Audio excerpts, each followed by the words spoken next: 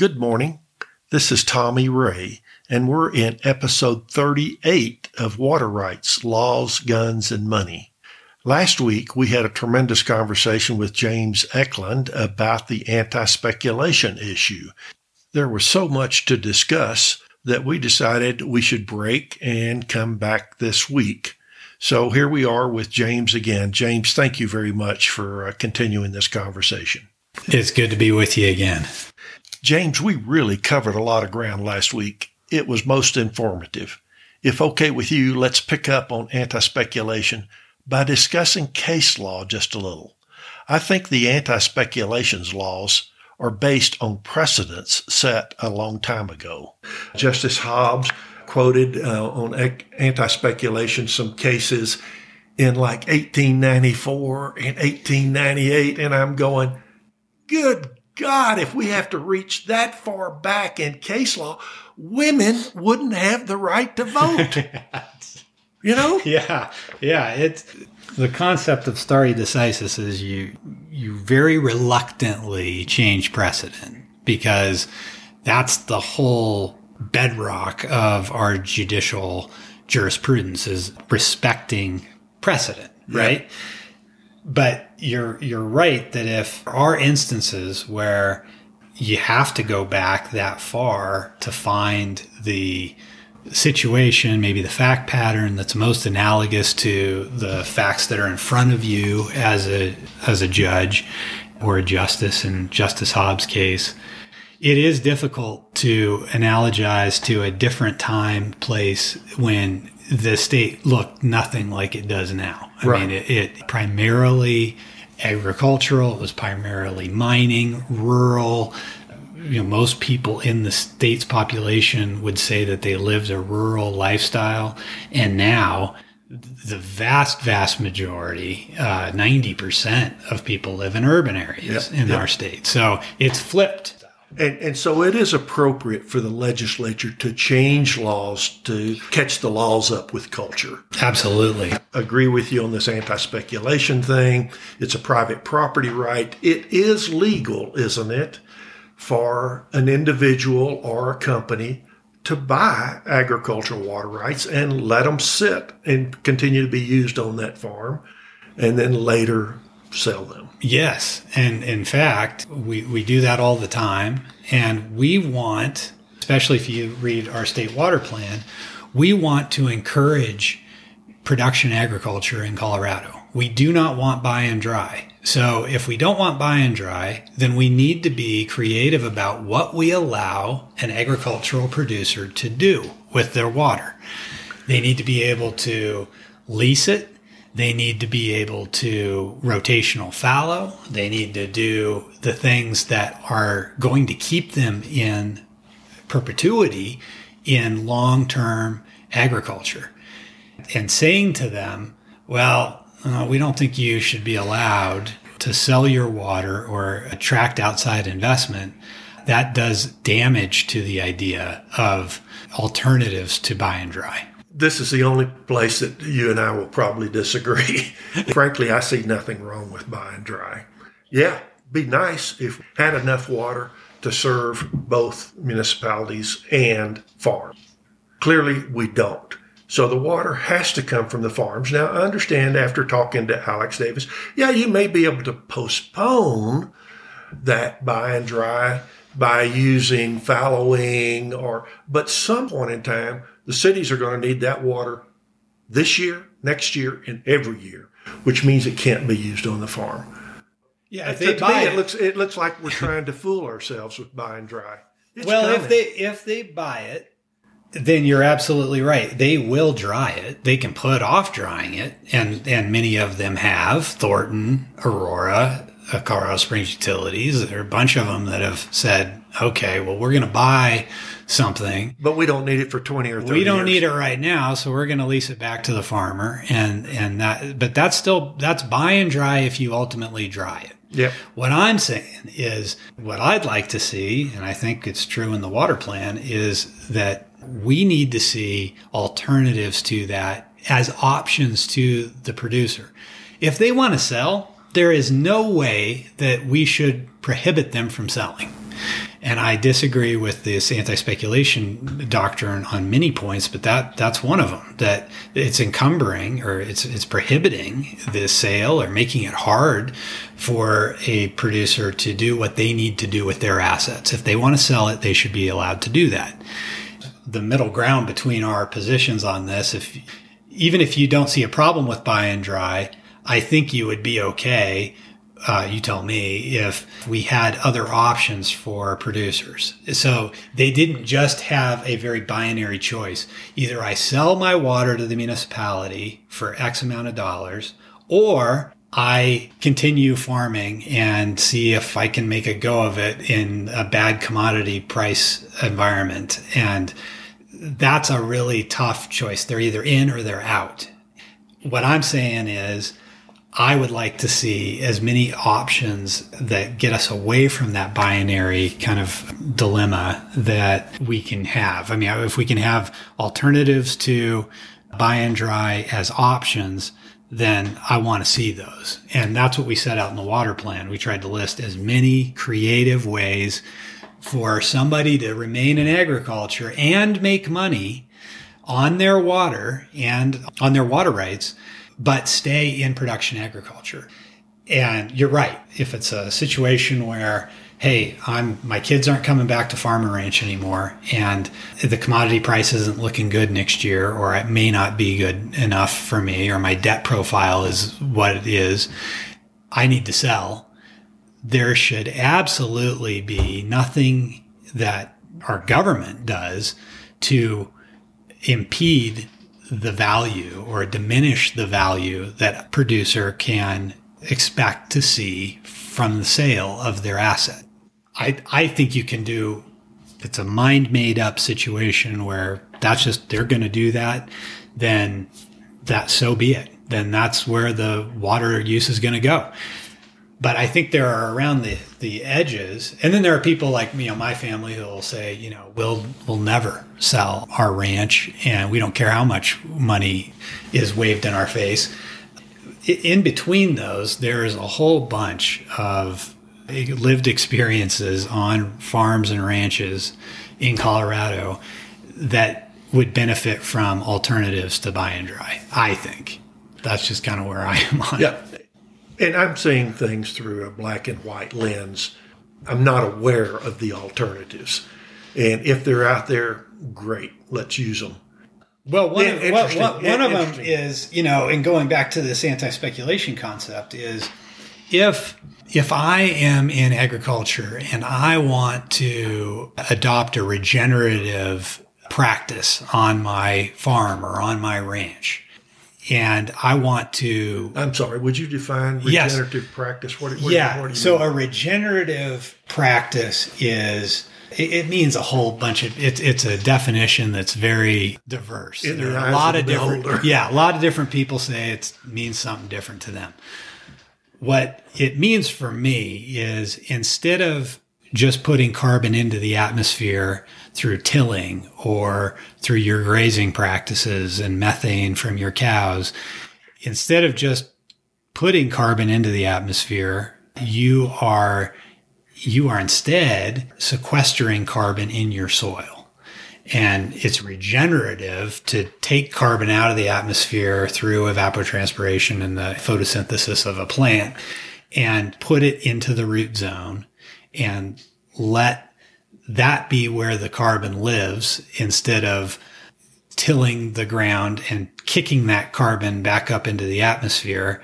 So you adopt no-till practices, you adopt rotational grazing that uses the animals themselves as they move. These are hooved animals that put the carbon and the microbiology into the soil that allows for a healthy soil complex. By breaking up the surface. Yeah. You're breaking up manure, you're putting fertilizer to work on fields, and it's getting more and more scientific every day about how you do that. But it is not cheap sometimes. It can be expensive to change your practices in agriculture, especially if your great-great-grandfather did it that way.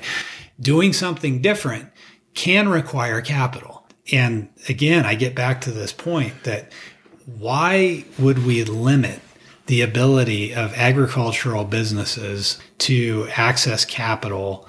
Why would we say, well, we don't trust you enough to access that capital, to make that switch to regenerative agriculture? We want to limit your ability to do that. And that's what this anti-investment speculation bill would do. One of the things that I think agriculture, you'll see this is my crystal ball. Maybe it won't come to pass, but if it does, I'll say I told you so, is agriculture could be part of one of the biggest drivers of response to climate change, just by changing the way we do agriculture. And in order to do that, maybe I have to buy a different implement. Maybe I need a different method that changes the input structure. Maybe I'm not buying phosphorus and nitrogen anymore. Maybe I'm buying a no-till drill. When I do those changes, I need to be able to pay for those changes in order to implement them. Accepting outside investment is a way to do that. I think that this bill that we've been talking about would make it harder for that investment to come into Colorado and into agriculture in general. And that's one of the biggest beefs I have with it. Yeah, I'm not arguing that. But now, an investor comes in and buys a farm. That investor wants a profit. And I don't think the investor will be another farmer. 15 years ago, maybe. 15 years ago, the price of ground in Weld County was about $3,000 an acre, including the water. Mm-hmm. At that price, I think it was possible for an outside investor to come in and buy, and agriculture make a slight profit, maybe 1 or 2%. But my gut tells me, and I've talked to a lot of investors, that they're after the water long term. Mm-hmm. It's the water that they really think is going to go up in value. Mm-hmm. As you mentioned, there are a lot of really smart attorneys out there working for the cities. There are a lot of smart attorneys working for investor groups that can put together a portfolio of water and or maybe storage and figure out how to share the water with the cities. That kind of investment in water would be good for everybody. And I think there are investors that are thinking about that. It's sure, we want to make money, but we're putting together a plan that the city doesn't see or doesn't have the financial resources to do that. And then secondly, cities cannot take a risk. They don't take risk. An investor coming in risks a bunch of money thinking he can come up with a better way to move the water to the city or maybe share it with the farmers. Why not give him that opportunity? He's taking that risk. Well, that is it's a good question. From the municipal water provider standpoint, they've always tried to guard against that. And I'm sure your conversation with Alex Davis showed this, that they would rather have the control over that water resource, and they don't want somebody. They would consider that model you just laid out to be inserting a middleman into the equation, into the transaction. And they don't want that middleman because they feel like, well, that person's going to ask for money in exchange for the risk that you articulated. But that middleman may come up with a better plan. The middleman may come up with a better plan, but they kind of view that as their job. That's what they were hired to do, is to come up with the best plan possible. And they don't want you to question that plan. so that's, I think that's knee-jerk response, or maybe it's not knee-jerk. It's very calculated response that you would get from a municipal water provider if you were to ask them that question. For me, you're gaining all sorts of efficiency for the agricultural producer if you make the market the arbiter of the transaction. If you get the further away from the market that you get, the worse that gets for the producer. The more we get to this binary choice of, well, am I just going to sell it outright and do the buy and dry thing, or am I going to and just try and make a go of it? I want to, somewhat selfishly for my own family, I want us to have more options than just that binary choice. I have no problem with you exploring all those options you can. Yeah. But you're right. The value's gone up a lot, and there may be a point at which farming and ranching just doesn't work. But I want to see and hopefully forestall that coming to pass statewide. That's why in full disclosure, I do advise private equity firms that invest in this space. And the ones I am fortunate to advise are, and I say no to the ones that just want to hold on and do the speculation thing that isn't allowed under Colorado law or try and skirt it somehow. I'm fortunate to get to advise private equity that is interested in what's good for the agricultural producer. They want to keep the land in production agriculture. And there are pieces of land that I can tell you with certainty that would not be in production agriculture today, but for that outside investor coming in and investing in it. Really? And the people in the different districts, you saw one on the panel with the Colorado Ag Water Alliance, Joe Bernal, who farms in the Grand Valley Water Users Association, north of Grand Junction. His perspective is, hey, this is working for me. This is working for our region because these lands are staying in production agriculture, and they're competing with subdivisions that are incredibly, the explosive growth that you alluded to is happening all over the state, including in places like Grand Junction. Former alfalfa fields are now subdivisions. Really? Well, I haven't had a developer come and say, hey, will you advise me on turning this alfalfa field into houses? So I can't say what my response would be, but the people that I work with are investing in agriculture. They could easily have gone the route of, we'll just throw up a bunch of houses in there and we'll flip it and make a bunch of money and then we'll be out of here. That's what the people that drafted this legislation or kind of thought this up, I think they were trying to prevent or forestall or make harder people from outside of Colorado doing that kind of thing, buying a piece of property with the water, turning it into something else that's not agriculture, and then leaving town with a bunch of the profit. And, the state gets fleeced because of that practice. And I wouldn't represent people that were trying to do that. I'm fortunate that I get to represent people who are interested in keeping land in production agriculture. And that's fun for me because that's, like I said, that's my heritage. That's your background.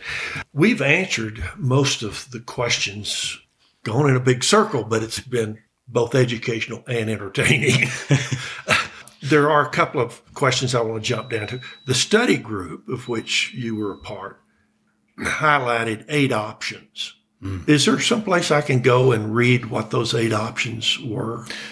So let me just correct you. So I actually wasn't on the study group. Oh, there were some very smart people like Alex Davis, Joe Bernal. Anyway, back to the study group highlighted 8 options.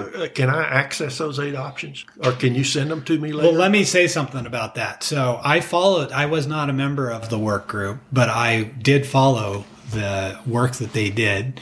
And it was good that they had 2 actual water right owners that own water personally on the task force, but it was only 2 of the many people that they had on there. And what the committee produced was a report, but that report, and it's a voluminous report because the legislature made clear to the state engineer and the attorney general's office that was overseeing or facilitating that work group that they wanted to see all the spaghetti that was thrown up against the wall. And they started off their presentation of the report by saying, nothing in this report is actionable and there are no recommendations. We have not a single recommendation for you to take up.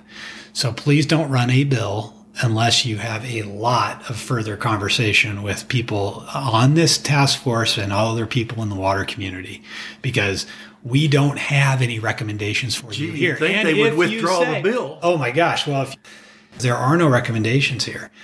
So based on that, I think most people in the water community felt, well, that means that they're going to see the wisdom in not running a bill this session and maybe not ever. But they went through that hearing and then took the step of putting 2 bills on bill paper. The first would characterize anti-investment speculation as a bad thing that we should guard against. I hate to sound like a broken record on this, but I think, there's a disconnect between our urban and our rural parts of our state and the country right now. We don't need this to kind of pour gasoline on that fire. Yeah. And at the end of the day, what this whole thing boils down to is we have an opportunity with water to unite our community, our state, our region, our country, or we can divide ourselves with it. And we chose with things like the water plan, with things like the drought contingency plan on the Colorado River, we chose to unite on this resource as opposed to let it drive a wedge between us. If this bill passes, that wedge is going to be pounded in a way that I just think we're going to regret down the road. The other thing I'm nervous about is this whole time, you and I have been talking in 2 different instances here about anti-speculation in Colorado. We could have been talking about the failing of the Colorado River system, the supply-demand imbalance that we face as a state and as a western half of the country. We could have been talking about water quality issues. We could have been talking about climate change. We could have been talking a bit more about regenerative agriculture. Those are issues and solutions that we need. And I'm talking about our generation uniting the state in common cause on the issue of water, not setting up this situation where we create monopolies out of municipal water providers and they're the only ones that can buy water. I will not sit idly by in silence while that is done at the expense of agriculture in Colorado. Wouldn't be doing a service to my own family or any of my other clients if I did that. Okay. James, thank you so much for your input. It's very valuable and, as I said, both educational and, frankly, entertaining. Yes. Any final comments? Just again, this is an important issue whether you own water rights or not. If you use water in the state of Colorado, which if you live here, you do, then you should pay attention to issues like this, especially if you care about market-based economic capitalism. And if you care about a democracy, this is something to pay attention to. Thank you so much. Okay, my ears are hurting, so it's time to go listen to my favorite mountain stream. See you next time.